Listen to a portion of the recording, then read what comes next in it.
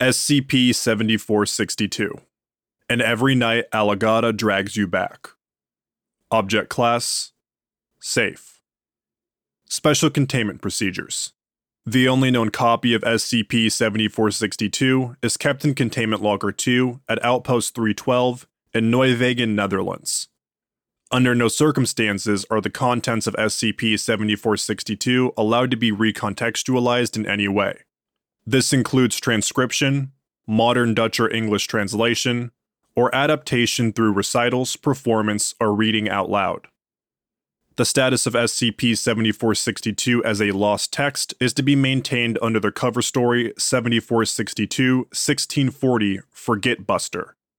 Any newly discovered renditions are to be retrieved and contained, and all references to their existence removed. Foundation web crawlers are to monitor for mentions of Madoc, or Madoc with an E, in combination with Alagadda. Description: SCP-7462 is a spiral-class hermeneutic, footnote 1, a cognitohazard activated by or resulting from the reinterpretation of an idea or concept. Attached to Madoc, an epic poem in Middle Dutch estimated to have been written around 1250. Its only surviving rendition, SCP-7462-1, was discovered as a fragment manuscript in the bookbinding of a 16th century printed edition of Karl Ende Elgast. Footnote 2. Reusing strips of parchment from obsolete manuscripts and codices in bookbinding was a common practice, and several fragments of medieval literature have been rediscovered by examining these bindings. Evidence suggests that the folios containing SCP-7462-1 were cut from the Treacher manuscript, a handwritten composite manuscript dating back to the latter half of the 13th century, containing 70 non-anomalous medieval literary texts. The Treacher manuscript was otherwise well preserved, suggesting that the removal of SCP-7462-1 was a deliberate act. Madoc is a relatively short epic poem, consisting of only 701 lines of verse. The odd number of lines suggests that this rendition is incomplete. Very little is known about its writer, aside from also writing Van den Vos Reynard. Footnote 3. Of Reynard the Fox, a Middle Dutch satirical epic about a medieval court of animals who were tricked by the titular fox to fall to temptation. Further examination of Reynard shows no anomalous link. However, the opening prologue of Reynard instructs the perceiver to leave its words unchanged, suggesting awareness of SCP-7462's effect. Discovery: on April 26, 2004, the Foundation was alerted to the existence of SCP-7462-1 by a Foundation web crawler embedded in the intranet servers of the University of Ghent, Belgium. References to Alagadda were caused to investigate. SCP-7462's effects on the retrieval and initial categorization team were inadvertently documented by Agent Jan Claesen in his field report. The newly created reinterpretation of Madoc, as seen in the addendum, displays low level of memetic characteristics, but review while observing the SCP-7462 containment procedures does not result in reactivation of SCP-7462.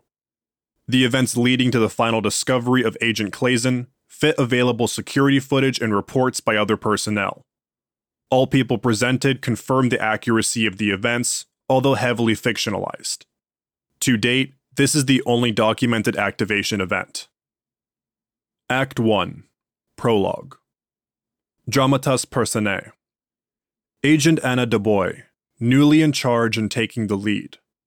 Agent Jan Claesen, a man who hides a spirited need. Dr. Yasmin Mirhoy, not present just yet, but soon she will be joining our traveling set. Dr. Martin Cordoy, a scholar with knowledge to depart. 'Tis with him that our story will start. The agents travel to Belgium, to the University of Ghent to retrieve Madoc, which holds anomalous content. Facing them is Courtois, graying and ponderous. He'd seen the vision, the shores of the wondrous. His words, covered by courtly display. Let us hear what he has to say. Courtois. Still can't believe I got to read it. Truly a remarkable find. Dubois. The Middle Dutch looks strangely familiar, but I only half understand what it says. Ah, there's a trick for that. These verses were meant to be spoken or sung. Even reading, a rare skill at the time, was done aloud. All the verses are in rhyme, since that's easier to remember, but it can also help with the pronunciation. Try reading it out loud. Clazen. The opening lines which have been redacted, for the safety of those who would be affected. We only know about the author of these two masterpieces by the moniker he gave himself, Willem de Madoc Maakte. Footnote 4. Opening lines to Van den Vos Reanade, translated, Willem who wrote Madoc, or Willem who made Madoc. He otherwise disappeared from the pages of history. All that remains are questions and theories. Agent Du Bois, she's learned the trick. A foundation has been laid, brick by brick. To get what you need, you approach with grace. So there is the smile, painting her face. Don't tell me you don't have an answer. Well, I certainly wouldn't say I have the answer, but let's just say you can't study these texts as intensely as I have without being able to pick up on patterns. Willem was well-read, referencing fables, mythology, and other cultural artifacts, as well as employing the expected tropes of the genre, but with a twist. Twist? Take his other work, Van den Vos Reanade, for example.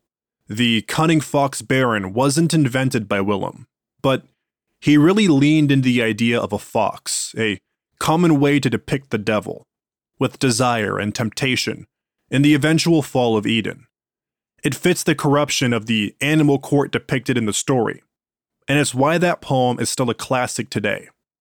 Similarly, Madoc is a twist on the sea voyage epic to reach paradise.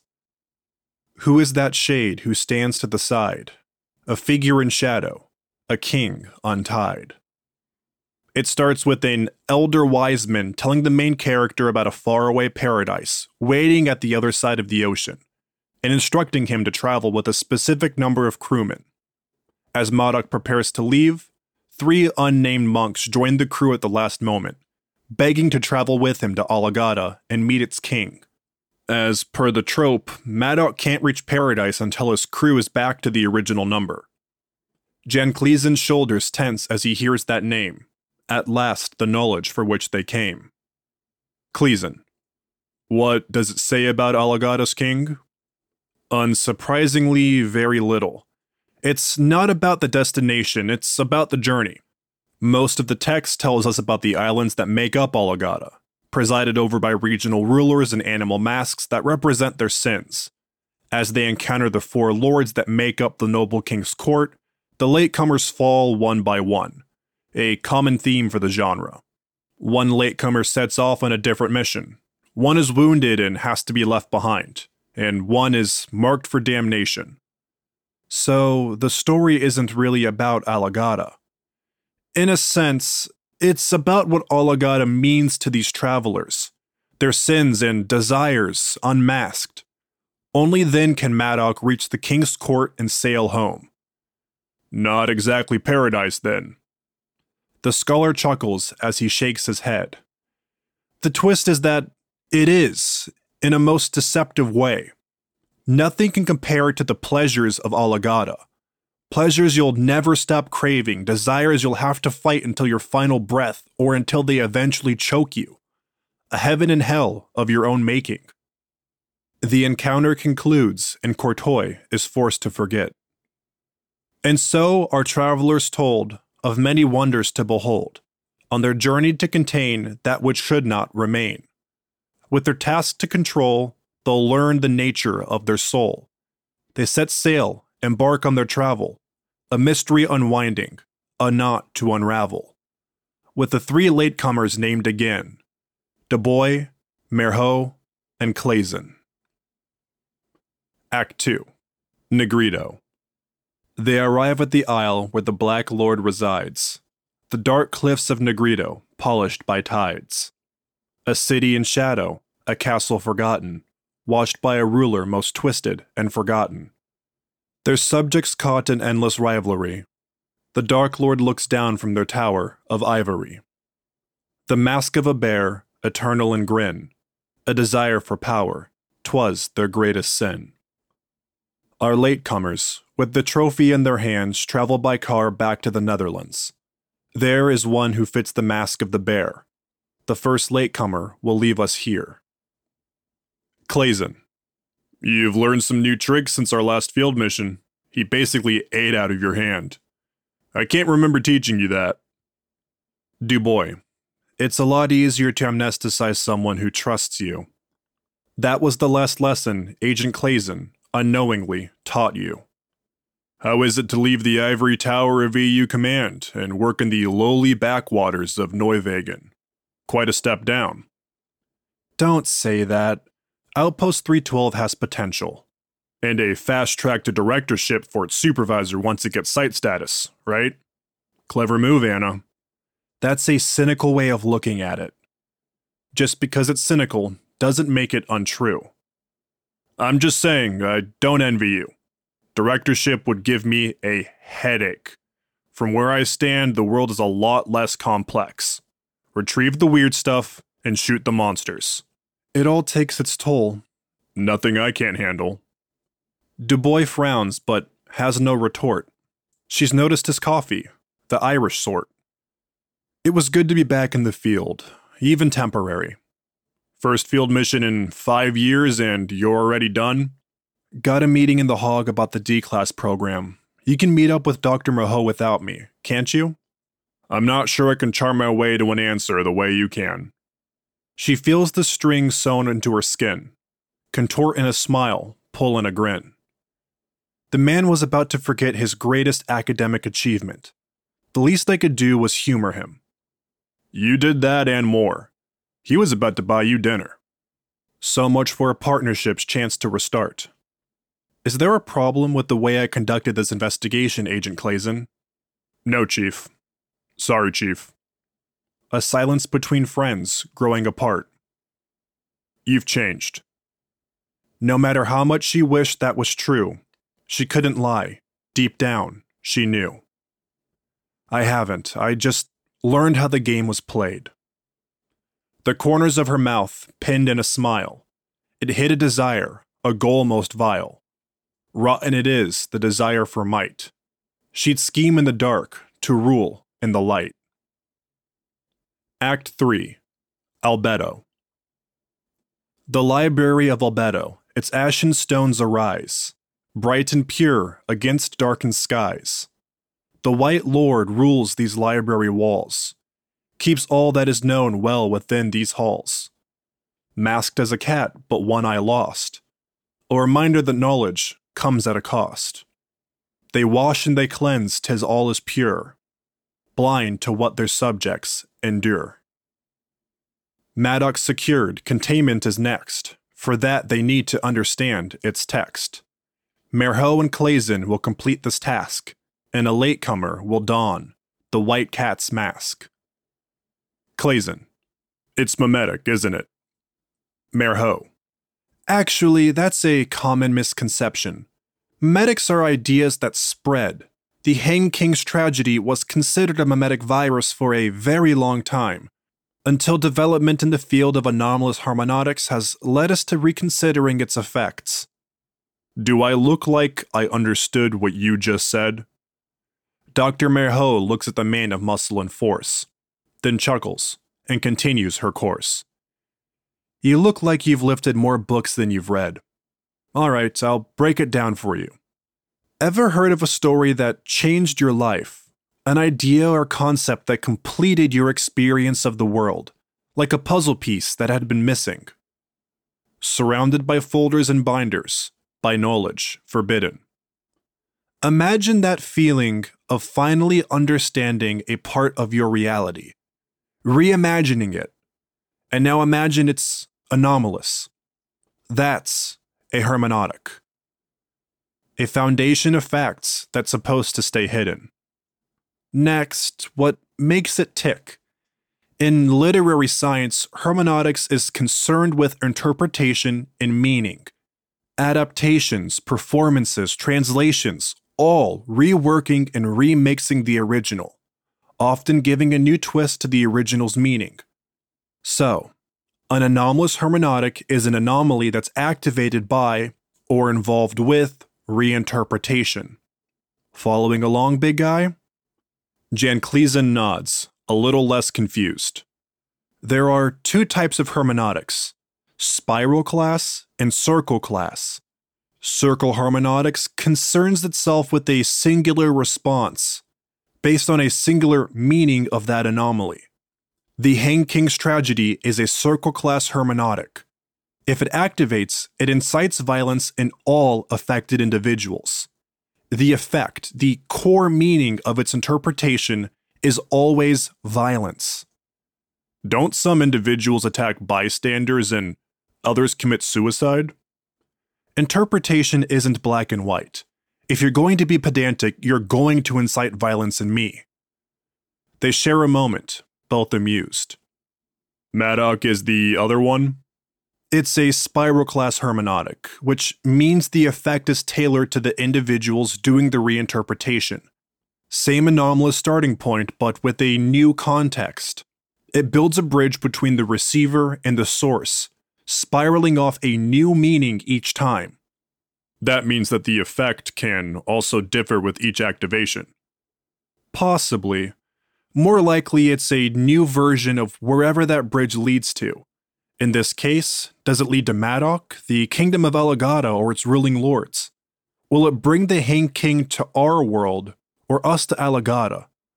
That's up for interpretation, which we're not supposed to do, of course. A figure steps forward, nothing more than a shade. To Dr. Merho, they hand a steel blade. And are you really content with not fully knowing the answer, Yasmin? A searcher for knowledge, her desire unshaken. Never, but that's a part of the danger of hermeneutics. They work as much on you as you work on them. I'd give a limb to see what 7462 would turn into if activated. For answers given, something needs to be taken. But times have changed. We don't just throw D-class at every mystery. There is a price for knowledge like that. She raises the blade close to her face. Both hands keep it steady. Keep it in place. A price in blood. A tribute. With one clear move, her eye is carved out. The price to pay for knowledge devout. Learning a truth at any cost won't stop her. We can pretend to be better, cleaner, more proper. Redact all your crimes, by omission you lie. Many a time I've turned a blind eye. Footnote 5. Dr. Merho was later found in her office at the University of Utrecht, still holding the steel knife. She was rushed to the hospital to receive emergency care. The left eye could not be located. Act 4. Citronitas. Now they travel through a place that once was, the empty wastelands of Citronitas. The Yellow Lord, their howl made silent, found their end in a battle so violent. At night Jan remembers, but only in dream. Another person was once part of this team. A former companion, a friend who did fall. You cannot mourn who you cannot recall. There was a fourth, a name erased, torn from the pages by the horror they faced. They thought it was best if your mind was reset. Jan, what was that name you were made to forget? Kleeson. All right, your turn. Biggest fear? Forgotten. Being remembered. I think you have that backwards, buddy. A soldier's refuge after living full throttle. In this line of work? God, no. There are two ways people stick out here, and they're both Scranton. You lost me. Forgetting their fears by glass and by bottle. Scranton's question, Kleeson. You either get remembered for your greatest accomplishment, or a horrific fate. Which Scranton you are going to be, that's the question. I'm not going to invent some shiny doodah or revolutionize some kind of anomalous research, which means I'm left with the other outcome, a cautionary tale. Your drinking habits already are one. At the end of the day, they got what they wanted. Pot and kettle, my friend. Nah, I'm just here to do my job and get out. preferably with a nice retirement, but if it's not in the cards, I'll settle for a forgettable death. My goal is being less than a footnote in the history of the Foundation. I'll drink to that. Raise a glass to a wish granted. At times, Jan remembers, in dead of night, fragments and moments like threads untied. Nothing and no one is truly gone, but all of it fades at the break of dawn. You have 2 missed calls from Anna Dubois. You have 1 new message, which you never saw. Act 5. Rubetto. At long last our companions arrive, at the wild lands of Rubetto, where pleasure can thrive. A place for desire, for need, for want, ruled by the Red Lord, masked in a taunt. Jan, it is known, you can only be brave by drinking the courage you so deeply crave. Each day in a foxhole, each moment moves quicker. If you can taste the relief you find in that liquor. You have 5 missed calls from Jacqueline Clazen, and all of them voicemails asking where you've been. The answer should come as no surprise. Jan Clazen indulges in a toxic vice. Jan, it is time, complete this narration. Follow the path that leads to damnation. So here you stand, Jan, where you lay. One last latecomer has to pay. In drink you cannot escape forever. You'll soon pay the price for this very endeavor. Hang, as you may, at the end of your rope, where one is left with just a fool's hope. You'll arrive at the Alagadda shore, to drink and forget, to feel once more. In the court of the once hanged king, a ruler made of twine and string. The rope, it twists into his crest, blessed his mark in crimson nest. Until the tribute is paid in full, every day you'll feel the pull of the noose around your neck. And every night, Alagadda drags you back. Note: Agent Dubois was alerted something was amiss when several calls from her and Clazen's wife went unanswered. Agent Jan Clazen was eventually found in his office, lying in a pool of his own blood and holding a steel knife similar to the one used by Dr. Merho, which he had attempted to use to slash his throat. Due to severe alcohol intoxication, he was unable to complete this task. Agent Clazen was rushed to the hospital and required several blood transfusions. Upon examination, it was discovered the skin of his neck was covered in rope burn. The above SCP-7462 reinterpretation was found among Agent Clazen's files. Further analysis showed minor mimetic characteristics in the text, but no hermeneutic effects. Dr. Merho concluded that Agent Clazen's failure to pay the tribute resulted in an interruption of SCP-7462's effects, stopping the hermeneutic bridge from completing. Dr. Merho completed her review of SCP-7462 after recovery, and retired shortly after due to the sustained injury. November 1st, 2004. Update. After several months of rehabilitation, Agent Clazen signed up for the Foundation-sponsored addiction support group. Thank you for listening to SCP-7462, and Every Night Alagadda Drags You Back, by Fly Pergoradio. If you enjoyed this SCP, please like and subscribe, and follow the link in the description to the SCP Wiki, and vote it up to support it and the SCP Wiki as a whole.